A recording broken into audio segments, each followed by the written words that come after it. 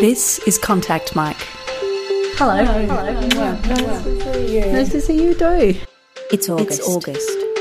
It's a podcast about the things that make us human. Moments of change, indecision and, well, contact. Contact Mike is a monthly podcast by Sarah Walker. A series of unusual noises. And Fleur Kilpatrick. There she is with her fireman with tattoos delivering her birthday cake. It's produced by Kieran Ruffles. You're not actually the worst human, so it's fine. And it's going to start. Now. Chapter 1.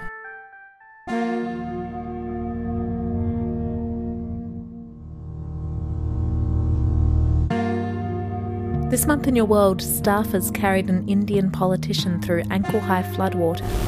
He was inspecting the flood-affected villages of Madhya Pradesh, where 15 people had died. His crisp white pants and white shoes remained spotless. This month in your world, a couple decided to give things a shot long distance. From across the ocean, they beamed at each other over Skype. This month, a missile flew 500 kilometres to splash down into the Sea of Japan. Kim Jong-un said the flight was the greatest success and put North Korea in front rank of nuclear military powers. Elsewhere in another ocean, a sea lion surfaced a metre away from a startled diver. The two looked at each other for a moment, then the animal uttered one impatient, fish-flavoured bark and dived again. This month, an Israeli study found that jellyfish, like the tides, respond to the moon. They swarm the beaches when it's full and are sucked into the country's major power station, which uses ocean water for cooling. So this month in your world, we'll paint a picture. A full moon shone, a jellyfish died, and the lights in a small Israeli town flickered and went out.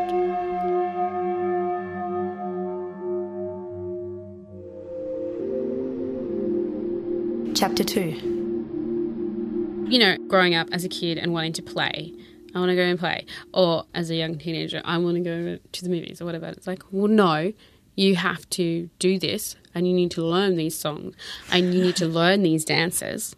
It's like, okay, like as a child, yes, fun, yay, we get to dance, sing. And then as you're growing a bit older, but still not understanding, like because you're still grasping, I suppose, the enormity of it and what it actually means to continue that knowledge on and continue the history and singing and dancing. That was, about your culture, about my culture. This is Maurial Spearim. I am a Kumar Murawari Gamilaraay woman from northwest New South Wales. Maurial is now, and always has been, an actor, dancer, singer and activist. She can't even remember the first protest her family took her to. Activism has always been part of her world, even a part of the landscape. Can you describe that land? Maurial. Yeah. Has anyone heard of Maurial? Yeah. I actually remember because there was quite a big thing in the 60s with the swimming pool. So it's actually got a really big place in like Indigenous activism history. Wow. It does. The year was 1965 and Charles Perkins led a group of students on the Freedom Rides. Basically, There were uni students from Sydney University and they got a bus and they stopped off in different towns. One of the towns they stopped at was Maurial, and we went to the Maurial swimming pool because they wouldn't let Aboriginal people swim in So the they pool. were trying as a group to draw attention to segregation and campaign for equal rights. Yes. The students were met with bile and violence. Charles Perkins picked up a group of Aboriginal kids from the mission and tried to get them into the Maurial pool through lines of townspeople screaming abuse and waving placards. So, you're from around Maurial. So that's where I'm from. Yeah. Yes, Wow. that's exactly. Yeah, wow. It's actually mind-blowing that your people are seen that way. You know what I mean? That kind of action is fine, that that's okay. And the thing is that kind of segregation or racism is still present today. It's not necessarily that in that extreme form, but it's still prevalent. You know, it's still happening here and now. By the time she was a teenager, Maurial was living with family in Brisbane. She went to TAFE to study acting and fell in love. yeah, I just fell in love with performing and storytelling and transforming, I suppose, and going into other worlds. Her father was a poet, writer and musician. I grew up with him and my aunties and learning my traditional song and dance, Gamila Ray. Yeah, it's like connecting back to my Gamalu Bidawi, which is like beginning of time in my language, connecting back to my ancestors, connecting back to my home through story and dance. And that's what my people have done, told stories through dance and song. And so it's just, I guess, the natural progression for me into the Western performing world. How old were you when you first came to VCA? I was 18. So little. Had you ever been to Melbourne before? Never. Never been to Melbourne before. Never lived out of home before. Yeah, so it was really like a culture shock. Like I didn't know the mob here. I didn't see a lot of our mob or Aboriginal people around. So that was very isolating. In 2007, Maurial arrived at the Victorian College of the Arts. She was the first Aboriginal person to come to the drama school in a decade. For any 18-year-old, moving across the country to study is big, and VCA was one hell of a place to be thrown into. It was really challenging in terms of like being in a very institutionalised Western kind of schooling system, even though it was like in a like arts structure, I suppose. I remember yours being a very full-on group, like of amazing actors who are so many of them are doing amazing things, but it was an intensely competitive environment. Yeah, very, very, very much so. It was very, very competitive. You know, middle class, upper class, kind of. There weren't very many people that were from a low economical upbringing. Yeah, so there was that dynamic as well. Then there was also people who'd never actually met an Aboriginal person before. Did they tell you that? Did they? Yes. How does that conversation or they go? Had an Aboriginal friend in primary school, which is funny because a lot of people often quite say that. You're like, oh, I went to primary school with an Aboriginal person. Cool story. Nice. Have a pat on the back. Well done. Yeah. When Maurial was in second year, a new girl arrived at drama school and things suddenly changed. Seriously, that was so amazing to have Urain Massastavas, deadly Gugutha woman from Seduna, SA. Yeah, it was so good to have her come to the drama school. Did you guys just like see each other on the first day and just like lock in? How did that meeting go? Well, because the Willan Centre, which is the Aboriginal Centre there at VCA, they were like, oh yeah, there's this new student coming to the drama school. And I was like, yes. And we were just like basically two peas in a pod and inseparable. So, yeah, and a really good support network for one another as well when kind of, I guess, white privilege would come up. VCA is intense and it is hard. It is 3 years locked in a building with a tiny group of people you love and hate and snog and yell at and grow up with and make beautiful art with. And then you are out there, outside that garish-coloured building and no longer wrapped in the protective blanket of education. So getting out of that space of being like so determined to achieve and succeed and then suddenly being thrust into the real world of acting, what was that like? Yeah, it was definitely challenging graduating and having the leisure, I suppose, of practicing your craft every single day and then actually exactly being thrusted into the industry and the harshness of that. In that it's job to job, you know. The reality is that you're not necessarily going to be able to practice your work every day and act every day, and that was definitely challenging, like that transition out.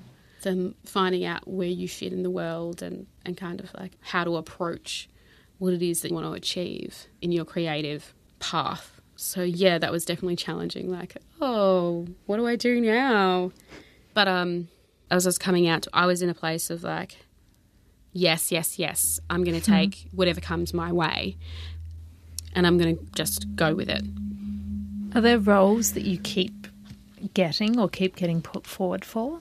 Well, absolutely. Obviously, the obvious, like the Aboriginal role. That's like given. But what is that role like? Is there a stereotype that you keep getting asked to portray? Well, I suppose, yeah, definitely. Like, yeah, okay, I guess I've been a drunk, been like hung, been raped, been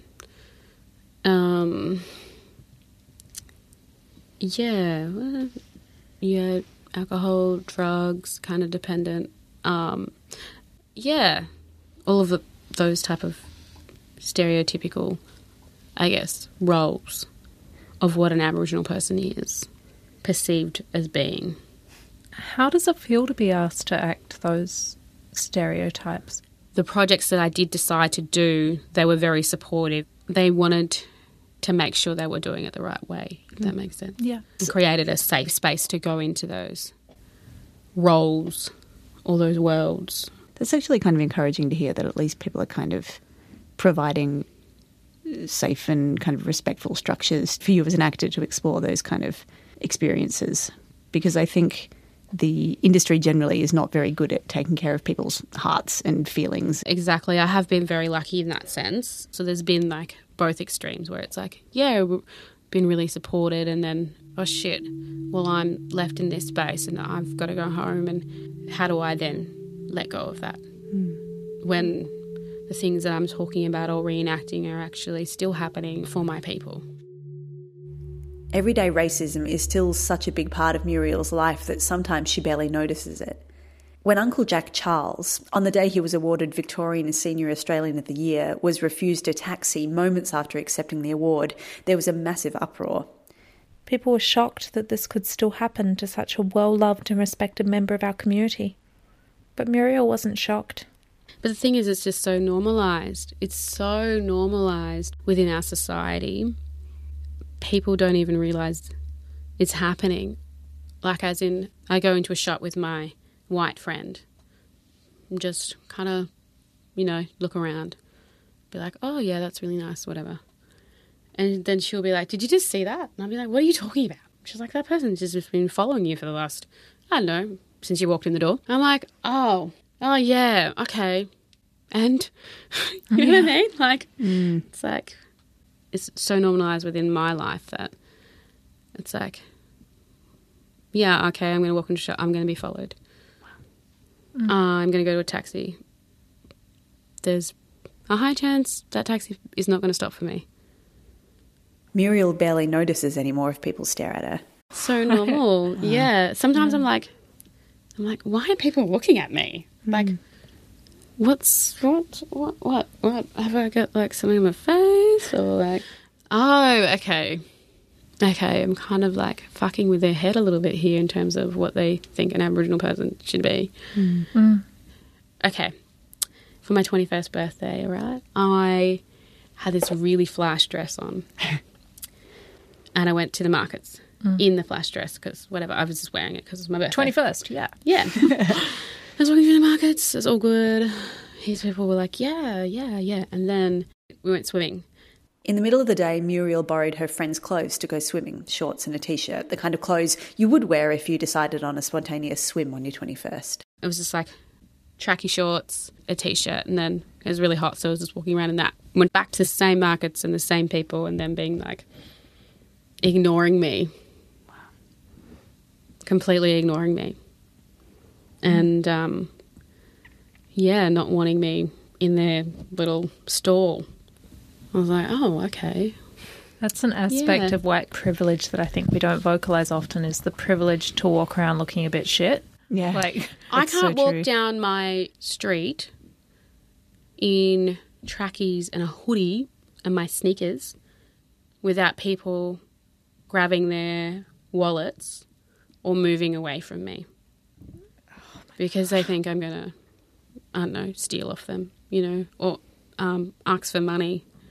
And then there's alcohol, which comes with its own privileges. Absolutely, like white privilege is the privilege to be like smashed off your face if you want. Yeah, absolutely. if you want to, in public, and also just being in a group, of Aboriginal people and entering a bar. Dum, dum, dum, dum. You know, like, and just seeing everyone be like, there's a group of They're en people masse. over there, you know? Yeah. I keep seeing these amazing photos these days of you as like just a badass babe activist. Yeah. Like you're doing a lot of activism these days. What drew you into that and what issues are you most passionate about right now? What drew me into it?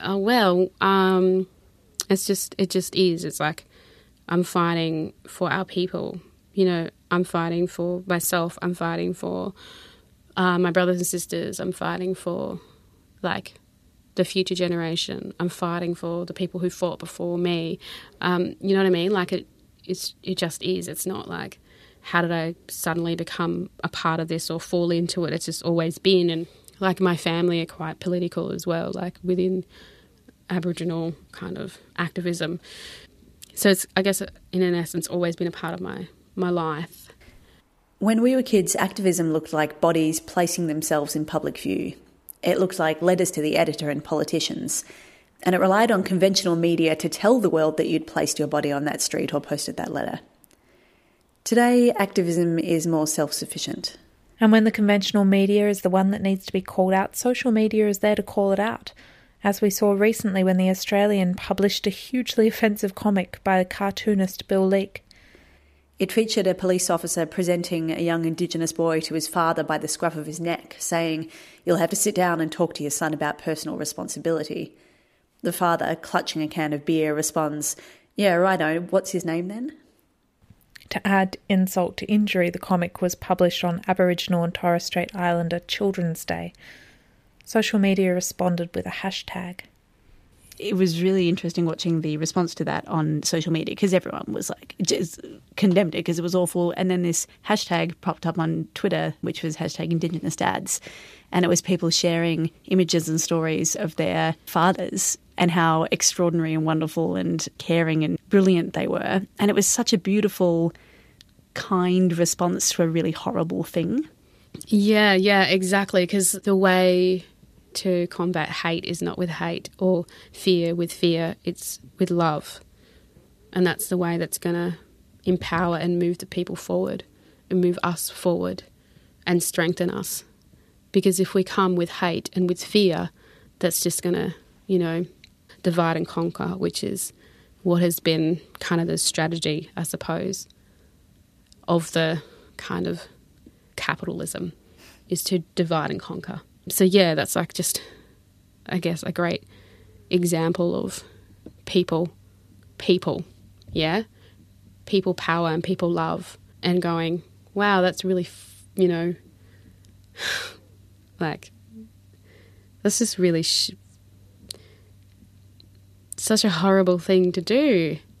And really, doesn't it just say so much about him as an individual? And not necessarily just him, but also the people that said it was okay to publish that it's okay to put that, I guess, propaganda out there, you know? It's such a big question, but I wonder if you can say what being an Indigenous woman means to you today. It's family, it's culture, it's heritage, it's history, it's past, it's present, it's future. It's all in one. You can't have one without the other. It informs every part of who you are. And I love being Aboriginal.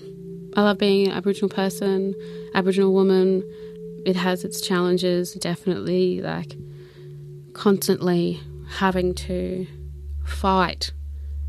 But the fight, it just never stops. Just constantly, always fighting for justice in your own country.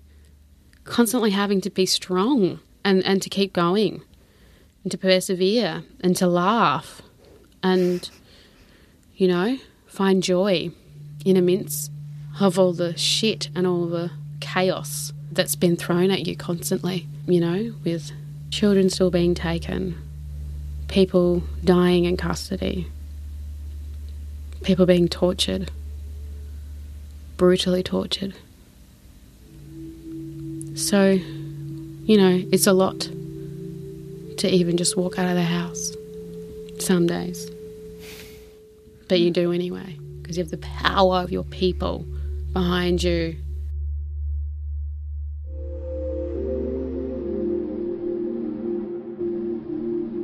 Chapter 3. Last year was the first time that anyone had ever flat out pointed out to me that I was a beneficiary of privilege. And it didn't throw me, it was just, I was kind of astonished it had never happened before. I was interviewing a filmmaker who was an Asian woman. I can't remember what she was talking about, but she sort of said offhandedly, oh, well, obviously it's easy for you because you're white. And I was like, oh, no one's ever pointed that out to me before. And that's kind of ludicrous that no one's ever pointed that out to me. And I had this sudden moment of kind of feeling this gulf between us where I was like, oh God, your experience of the world is actually so different from mine in ways that I've never considered. And I think it's good to be reminded of that. I remember talking to you about being approached in the street. People often come up to me and ask me questions as though I know what's going on. People come up and ask for directions, or if there's some event going on, ask me what's happening. And I said, oh, I don't know why people do that to me. And you said, well, it's because you're a white woman. You're so unthreatening. And I'd never thought about that before. I'd never realised that my presence in public is a completely non-threatening one because I'm not a minority. I was having this conversation with my friend recently, and she is of Indian descent, and her family is just like hundreds of generations back, all in the same place in India. She is just like, in her words, thoroughbred. Like, she's like, my husband's DNA is the first new DNA to enter this family in forever. And we were talking, and I said that I had this realisation recently that I 100% identify as a white person. That wasn't a revelation, but I realised I identify as a white person with a Middle Eastern grandmother, and that when I hear people talk about Middle Eastern people in a really dehumanising way, I don't go, that's my heritage you're talking about. I go, that's my grandmother's heritage. I feel quite strangely cut off from that. And I think a large part of that is because, you know, my family came out from the Middle East at a time when you just assimilated as fast as you can, and you just cooked meat and 3 veg, and you didn't speak your language outside of the home because there was no one else in Gippsland to talk Arabic with. But I said this to Sonia, and she just had this moment where she just sat there and was like, wow. I just realised that one day I'll probably have grandchildren that look like you, and that after centuries of us all kind of looking the same and having this exact same DNA, I might one day have a grandchild saying, I have an Indian grandmother, and not necessarily identifying as Indian in the same way that I do. Yeah. And I was like, oh God, I'm sorry. I mean, I'm sure like you're so proud of your heritage, and you will, oh, I'm sorry for giving you that existential crisis at this moment over lunch at Brunetti's. But it was an amazing thing just to see this thought fall into her head as we sat there talking. I wonder what it was like for your grandmother. You are the whitest looking person in the world. White. I've used you as a reflector in photo shoots. Yeah. You are so pale. And so I wonder what her experience was of looking at, what her experience of family was looking at her grandchildren who are just so white. It's not just her grandchildren, her children as well. It's this fantastic family photos of like my grandmother and my great-grandmother, these 2 Middle Eastern ladies standing there with 3 white kids, and it just looks like they stole them from somewhere. Like, you know, where did you find those children? And it's there. It's my mother and 2 aunties. But it really just the Scottish genes of my grandfather won at that moment. Someone was telling me the other day that Disney re-released a bunch of their cartoons from the 30s, and they're super racist.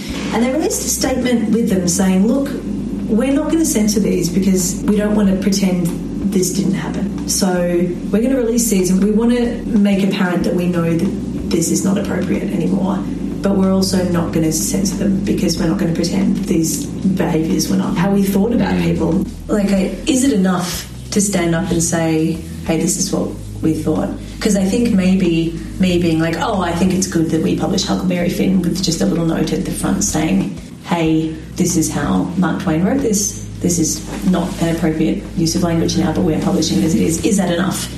Is it enough to just put a little addendum and say, hey, we condemn this? At what point are you just excusing yourself for making money from something that's problematic? Well, I mean, it's either that or you put it away, right? Yeah. Like, it's either that or you ignore it. And Huckleberry Finn, for better or worse, has not been ignored. Yeah. The one that I'm fascinated by is called The Education of Little Tree, and it was written by Forrest Carter, who wrote the very famous Segregation Now, Segregation Today, Segregation Tomorrow, that famous speech that I can't remember word for word. That speech calling for segregation. Very famous segregationist, famous right-wing racist. And then he went off and he wrote this book glorifying Native American ways of life and posing as a Native American person to do it. Whoa. Just mind-blowing. And he made up all the Native American words that are in it. That book is still a really big part of the curriculum and kids still read it. And it's known. It is known today that entire book is bullshit. Gee. That blows my mind. That's one I think needs to be put away for 50 years and then taken out in 50 years' time and said, what the fuck was he thinking and what were we thinking, keeping it in circulation for another how many years after we found this shit out? It's been really interesting watching this discussion percolate in all areas of privilege and watching people grapple with suddenly realising that actually they benefit from a system they'd never thought about. But Australians have this strange relationship with their past. And it's interesting, we expect, say, you know, like when we talk about Germany, we expect them to kind of own their history. You did a bad thing, so, and you must always live with that knowledge and shame and don't ever do it again. They've actually been excellent at that. Yeah, and we've been terrible at it. Yeah, this extraordinary disconnect from what is really very recent history. There's this sort of common trope of people are so sensitive these days, and like, no, we actually just realise now how totally shit your actions can make someone else feel in a way that maybe 15, 20 years ago they didn't. Which reminds me of a conversation I had with my 90-year-old grandmother not long before she died when we were sitting watching TV.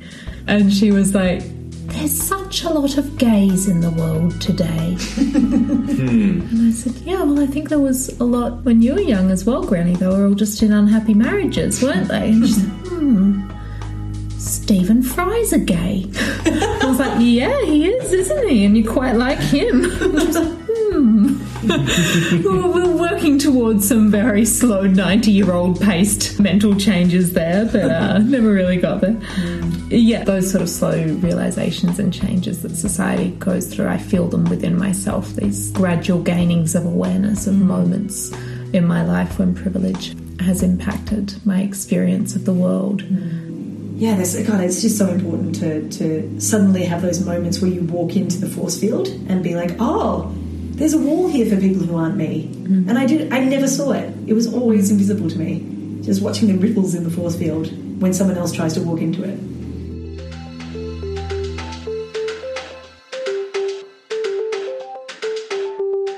Contact Mike is a monthly podcast about people by Flo Kilpatrick and Sarah Walker, produced by Kieran Ruffles. You can find us at contactmikepodcast.com. We would love it if you followed us on social media and reviewed us on iTunes. This has been Contact Mike. This episode ends Now. Really where I have a right foot.